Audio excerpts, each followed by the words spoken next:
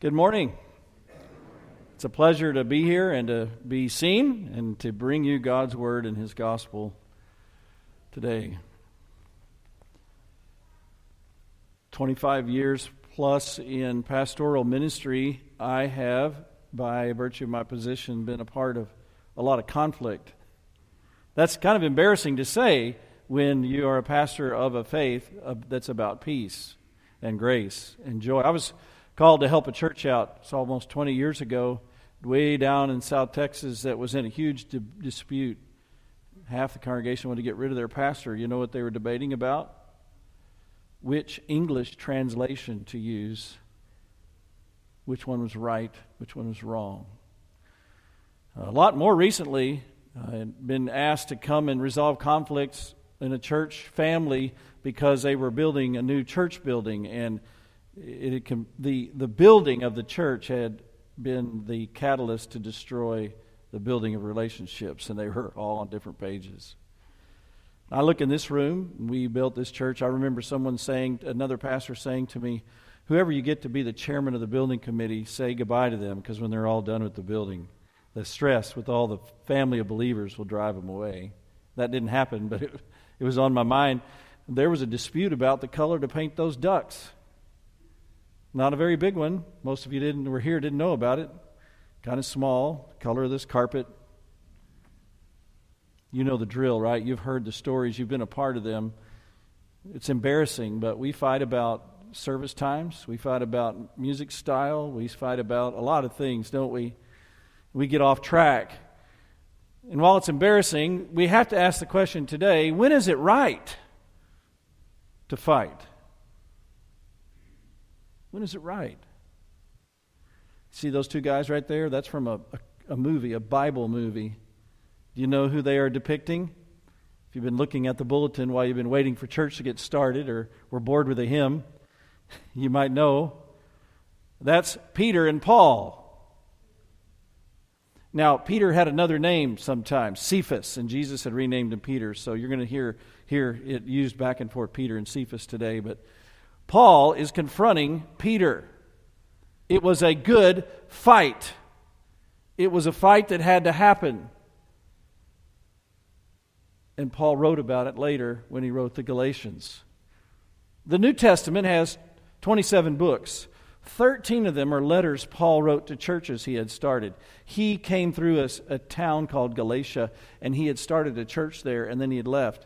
And then he wrote them a letter because they needed his strength in the gospel to fight for their salvation because something bad had happened. And the same thing that was happening in Galatia, the thing that was happening in Galatia was the same thing that had happened earlier in Antioch, and Peter was in the middle of the controversy. And Paul wanted to tell the Galatians, hey, this thing I'm talking about is worth fighting for.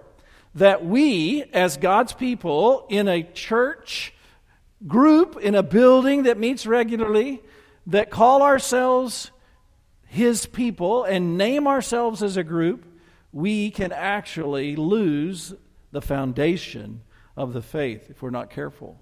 And Peter, early, after Jesus was gone, was starting to, as a leader, slip away from the foundation of the gospel. So Paul wrote about it to the Galatians because they were starting to slip away too.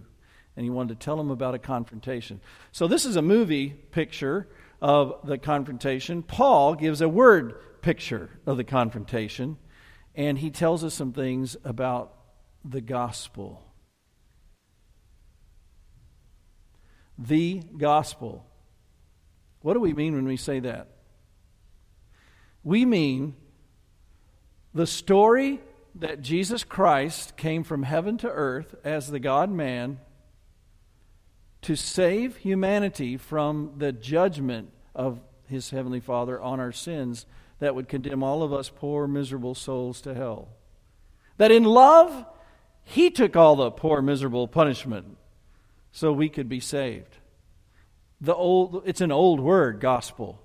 It means good news. It's the good news that God loves sinners, which means that God loves you It's predicated on the bad news that you are a sinner, which means a sinful person. Not a little bit sinner. You're a lot sinner. I'm a lot sinner. You are full of sin. And God, He doesn't miss one thought that you've ever had, and He understands the motives behind everything you've ever thought, said, or done. He's seen all the big sins in your mind and all the little ones, and they're all big to Him. And He has forgiven every one of them because He punished His Son in your place. And you are forgiven and you are loved. And He doesn't want you to sugarcoat your sin, but He wants you to bring it to Him and let Him wash it away every day. It's the good news. It's the foundation of faith for a Christian. I go by 7-Eleven every Sunday morning and get my Sunday coffee with a little cappuccino, and they know me there. I know them well. But there was a lady right in front of me in the line this morning that did not know me well, but she's a Christian, and she was talking about her heart problems, and she said, I'm going to go see a cardiologist this week. And I'm checking out, trying to get my card, I tried to swipe it, and you're supposed to stick it in, and the lady at the counter is the owner of the business. We talk all the time, and she knows what I do for work. And the lady next to me is talking about going to the cardiologist, and I said, well, yeah, I'm a heart patient. And she said, really? Well, I go to this cardiologist, and all the people in the office, they're all Christians. I was in a suit. She knew I was going to church. They're all Christians.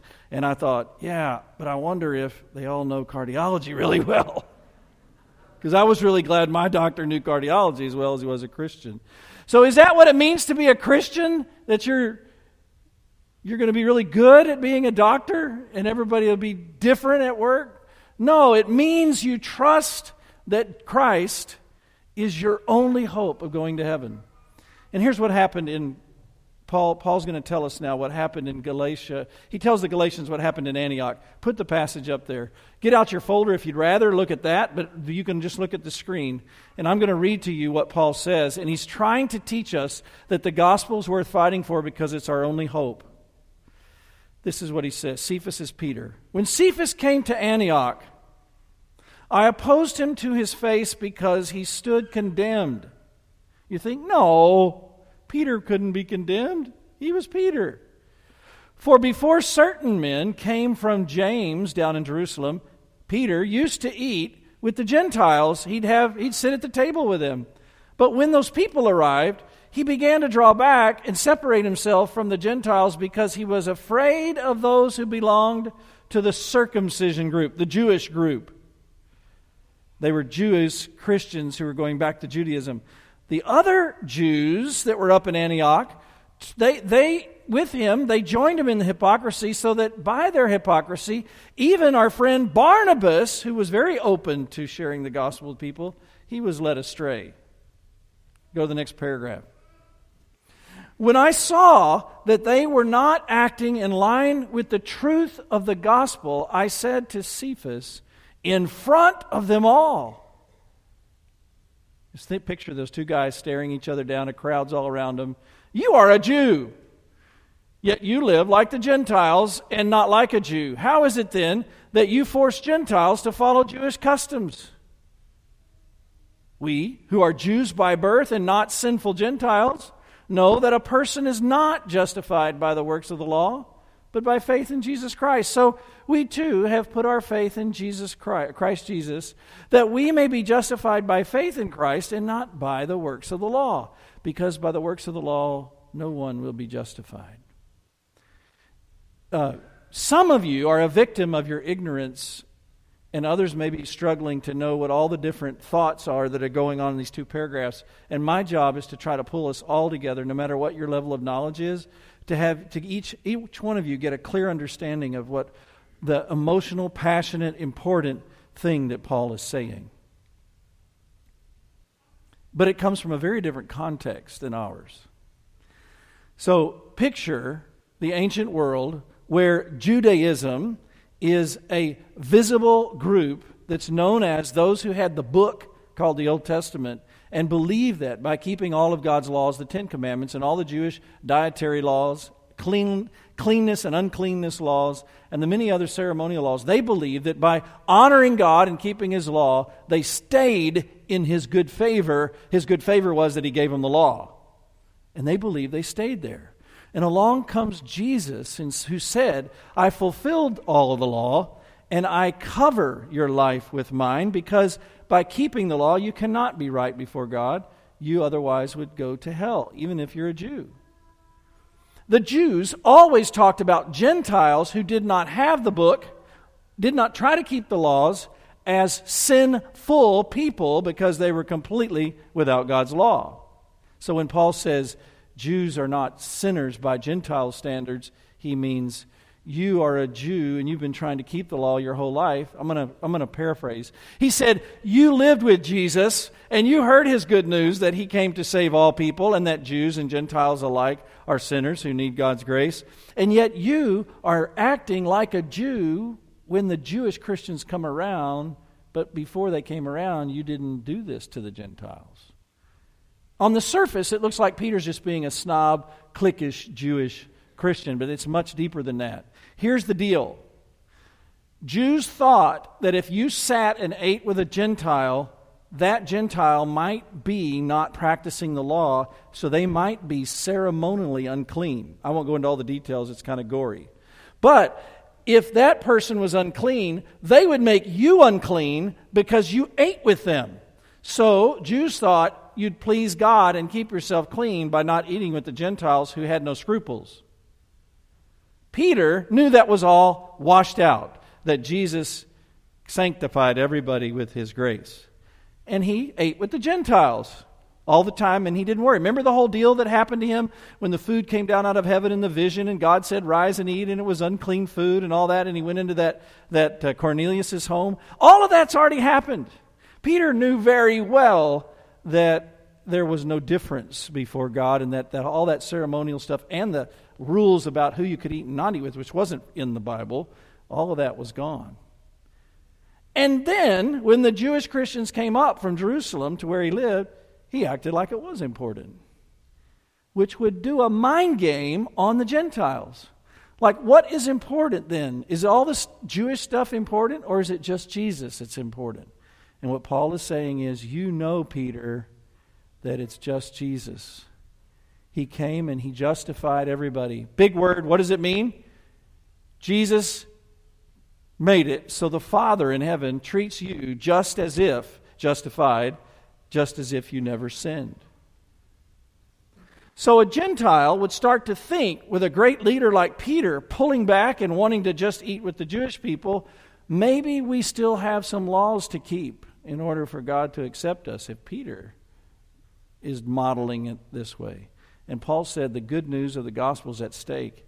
You're making it look like Jesus wasn't enough.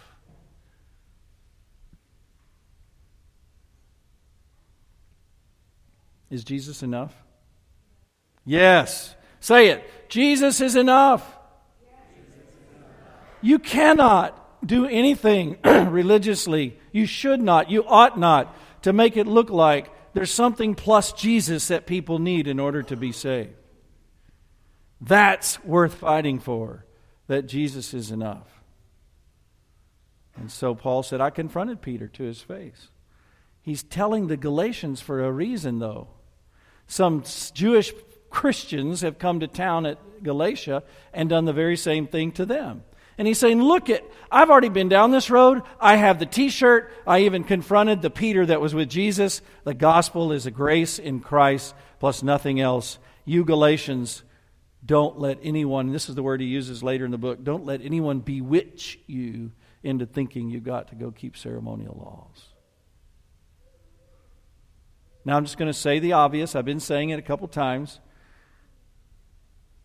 The only hope that any human being has of ever spending a moment in heaven is by trusting and believing in Jesus Christ as their personal Savior. That's the only hope anybody has. Folks, we have to fight for that. We have to stand up for that.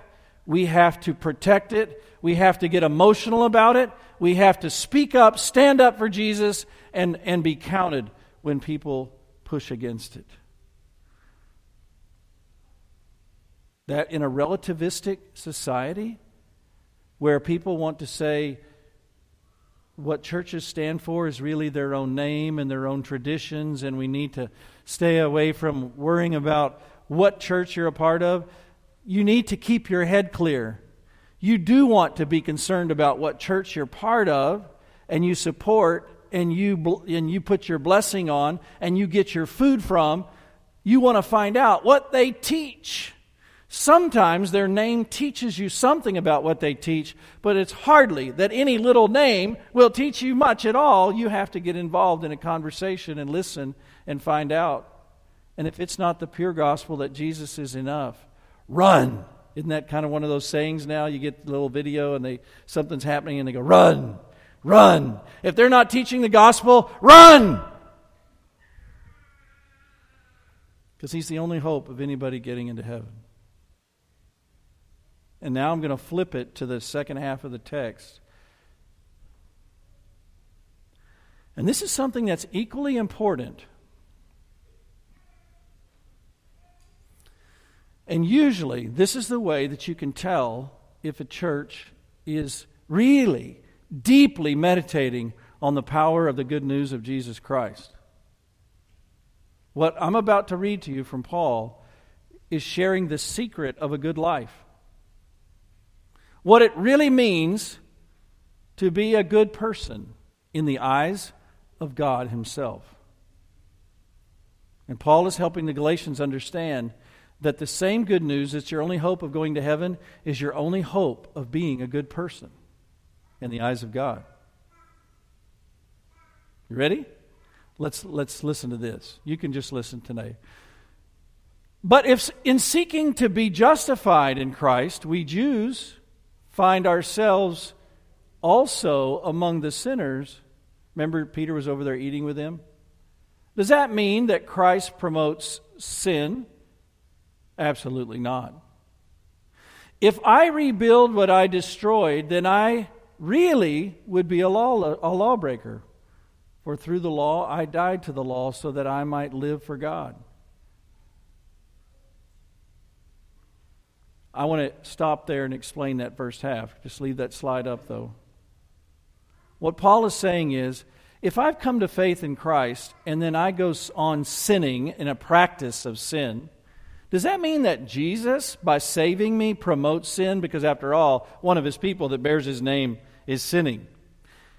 And if I were sinning by eating with Gentiles, would that make Jesus a promoter of sin? Even though He's not sinning by eating with Gentiles. He says, no. I went and rebuilt my sinful life.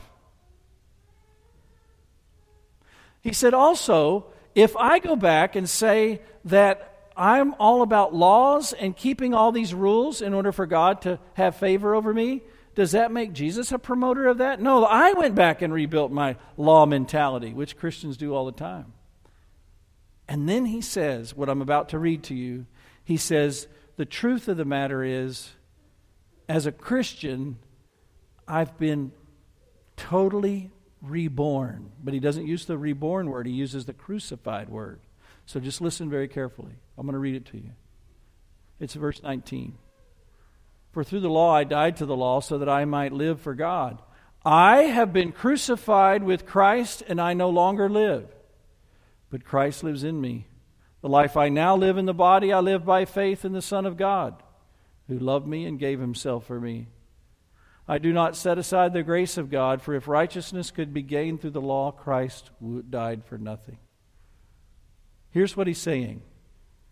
When I came to realize that Jesus Christ was my only hope of being right before God and getting to heaven, I died to all of my own reasoning about right and wrong. And I died to my own evaluation of myself. He says, I cannot look at Gentiles and say I'm better. I look at Jesus and say I'm saved. I cannot look at God and say, you must be happy with me this week because I stayed away from the things that I sinned with the week before, because my righteousness is in Christ. It's not in my performance this last week. I won't look at myself after a bad week and say, you must be mad at me, God, because I was worse this week than I was the week before, because my righteousness is in Christ. I love God because God loves me. I'm crucified to the law way of thinking.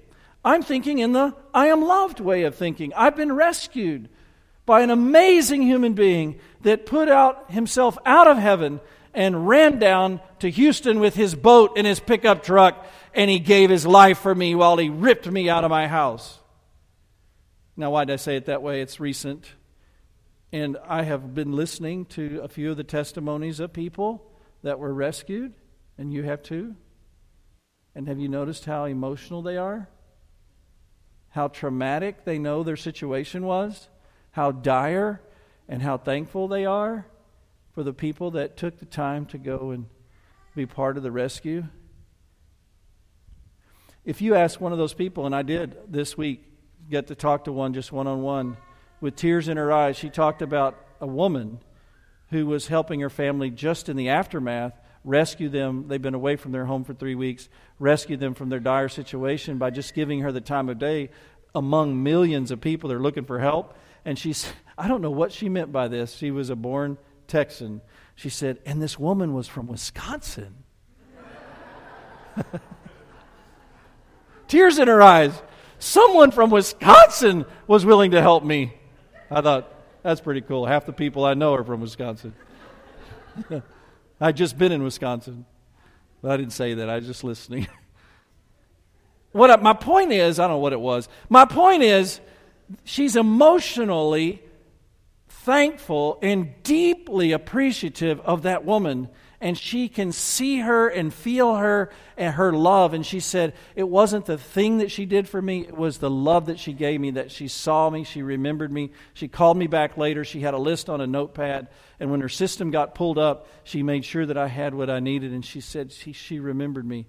My friend, is that a picture of you and the way you feel about Jesus? You see how you can get away from that and you get into the churchiness and the community and the religion and all of that, and you get far away from that and you lose your motive for everything you do as a Christian when you get involved in all the other stuff. It's all the peripherals. But if every day it's like, He died for me, He's my Savior. When you're tempted and you're praying that Lord's Prayer, Lord, lead me not into temptation, you're begging Him to help you please Him because you love Him so much because He's from Wisconsin. You know what I mean, right? He's that person that you appreciate so much. That's what Paul means when he says, I died to my own will. Just imagine having that motive right now in the center of your heart, and someone says to you, it's your body, do what you want. You go, no, it's Jesus' body. He bought it, right? Everything about your life, all your decisions come down to this one thing. I love God so much, I just want to know what God wants me to do, and I want to do it. That's your whole rule. I just want to know what you want me to do, and I want to do it because I love you so much, because you rescued me. I'm going to heaven. This is what Jesus meant when He said, the night before He died, I give you one new command. Love each other as I have loved you. That's all I want you to do. And we say, okay, Lord, what's the loving thing to do? And He'll guide us through that because we love Him who first loved us, right? That gospel gives you the pure motive for serving God. And there is no other motive that makes Him happy. If you're living for us and the appearance you have before us, it doesn't make Him happy. If you're living just to get somebody, trying to live right so you can just get them to come to your church, that doesn't make Him happy. You live because you love God who first loved you. You do everything that you do because of that. And you're fighting for the gospel. You're fighting for the good news. And you can speak with confidence when you're living for Christ, and you can say, hey, that's a sin. I'm not saying you're a worse sinner than me. That's the whole thing about confrontation and keeping your... That's a sin. It would be a sin for me. It's a sin for you. It's a sin. I love you, though. God loves you, too. And He came to rescue sinners, and He came to lead them back. So next time you get an opportunity to guide a sinner back to Christ, and there's a sin involved, help them to see how much their Savior has loved them so they can see they want to choose the right for the right reason. because God loves them and He rescued them and they just want to please Him. Let's go to the last slide. This is the story of the Bible, and this is the last verse of the text, sort of paraphrased. If we set aside the grace of God, Christ died for nothing. If there's another way to heaven, Christ died for nothing. I've got 4 blocks that are going to come up here. The first one is, if you give up the grace of God, then the evidence of God's love for us goes away. Let me explain what I mean. We will say God must be showing His love for us if we get a raise or we get a good job or the economy's going well or it rains or our health is solid, right? Or we achieve something in our extracurriculars that we wanted to achieve. We'll say God is showing His love for us. And we're not lying. I mean, it's true. But that's not the primary way He shows His love for us. And because we're sinners, we're passing through, and there's a day when our health is not going to be solid, and there's times when we're going to lose our job, and we're going to have car wrecks, and we're going to have problems, and we're going to have family issues we can't control. And if you're looking for the love of God in the circumstances of your life, you've given up Christ and He died for nothing. The evidence that God loves you is that He put His Son on the cross for you. And that is timeless. That is outside of your circumstances. And that's your anchor in a storm. That's your shelter in a tornado. That is the power of God when you're otherwise going to be depressed. It's your happiness and it's your joy. Jesus, you died for me. If we give that up in the church, in our life, in our heart, we give up the evidence that God loves us, and our faith will go out the window. Next slide. The second thing is, we give up God's only rescue plan if we give up the gospel. He doesn't have another plan. There is not another way. So if we give up that Christ is the only way, we give up all ways, because it's the only way God has to save us. And then the next slide.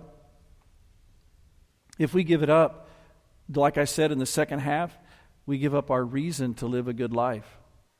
It's not to win others over. It's not to gain an upper footing. It's not to earn God's favor, but the reason is because God first loved me. So if we give up the cross, we give up the right motive. And finally, last slide, we give up the main point of all of our preaching.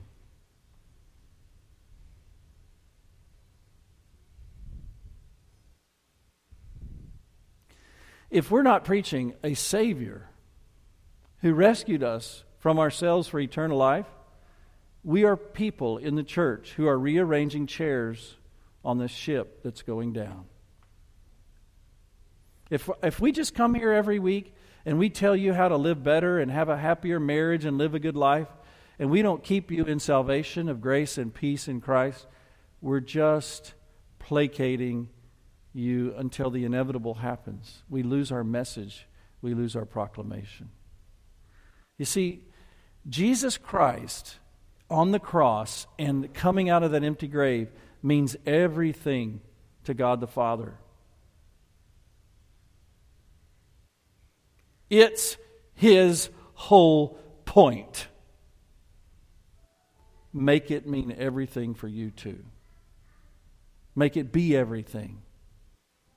You'll live a life of peace, and you'll live a life of pure motives with a purpose that the world can't take away. Amen.